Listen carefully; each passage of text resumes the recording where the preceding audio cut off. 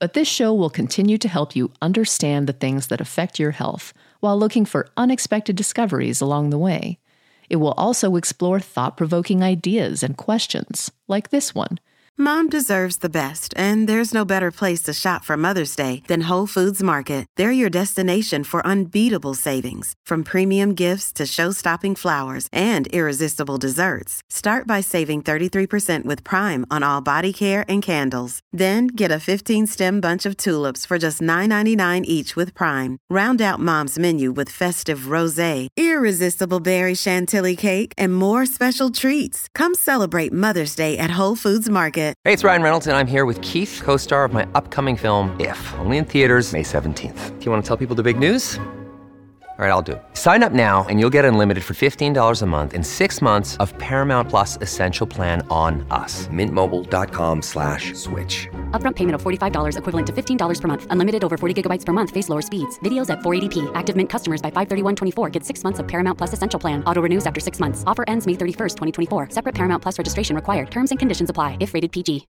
Stroke syndromes are collections of signs and symptoms resulting from strokes in different regions of the brain or central nervous system. In this video, we will cover the stroke syndromes associated with strokes in the territory of the middle cerebral artery. It supplies most of the temporal lobe, the anterolateral frontal lobe, and the parietal lobe. The middle cerebral artery comes off the internal carotid artery and is divided into segments. The segments are the M1, or the horizontal segment, which is the most proximal part and gives off lenticulostriate arteries, which are deeper, penetrating arteries that supply the basal ganglia and surrounding region. The M2 segment, known as the Sylvian segment, is next, which typically includes a bifurcation into the superior and inferior segments. M3 segments are cortical segments, supplying the cortex. Our first syndrome results from a stroke affecting the middle cerebral artery superior division, which normally supplies the lateral frontal lobe and the superior parietal lobes.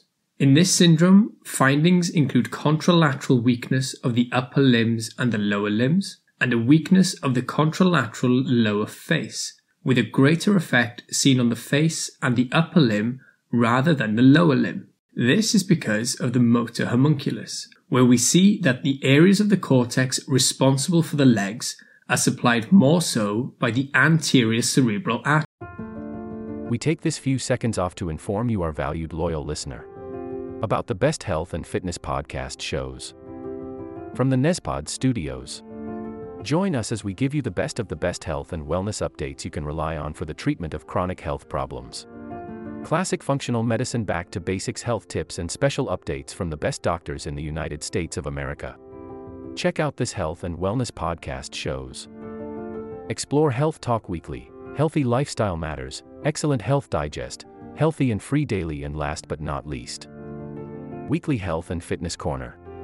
Also, check out Nasty Boy CC, the truest story never told fiction podcast, for that real life on the go experience with the 27-year-old golden boy who made our guest invite #1 list. He tells us about his story as it happens in real time and in real life. It's Nasty Boy CC, the truest story never told. Go get a load of that happiness, because happiness is healthy as we know it. Join us every week as we continue to provide you the best of health and fitness wellness updates from around the globe. Enjoy the show.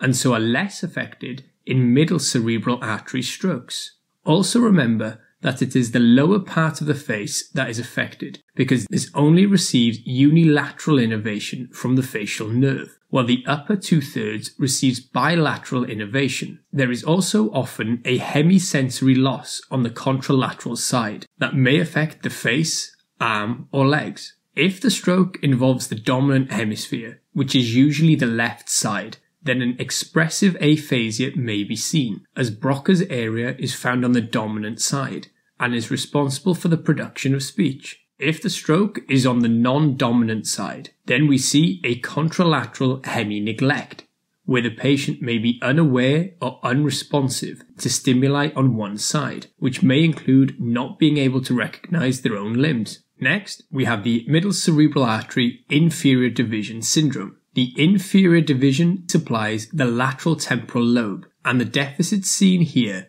are typically a contralateral homonymous hemianopia due to the involvement of the optic radiations. It is also possible to see an upper quadrantinopia. Similarly to the superior division, we can see different deficits if the dominant hemisphere is involved. In this instance, Wernicke's area is on the dominant side, and this is responsible for comprehension of speech. Therefore, a receptive aphasia may be seen. If the non-dominant hemisphere is affected, then constructional apraxia may be seen, which is a difficulty with motor planning resulting in the inability to execute tasks despite having understood the instructions and having the physical capability to perform them.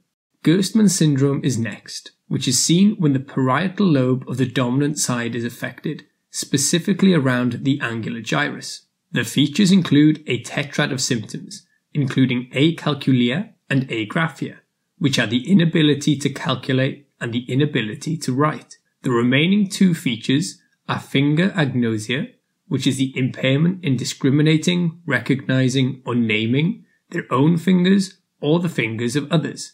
And the fourth is a difficulty in discriminating left from right, known as left to right disorientation. Another potential finding in Gerstmann's is alexia, which is the inability to read.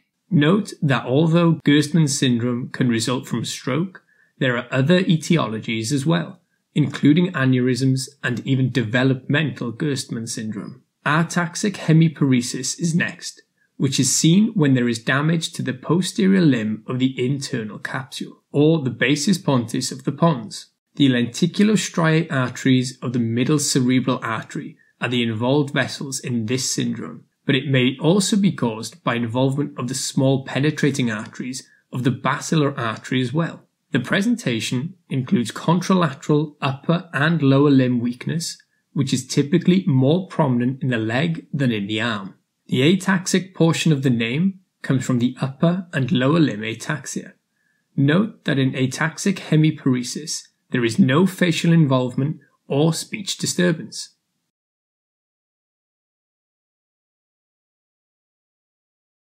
This will conclude the episode. Thanks for tuning in. If you like what you hear, please leave a comment and subscribe. Thank you.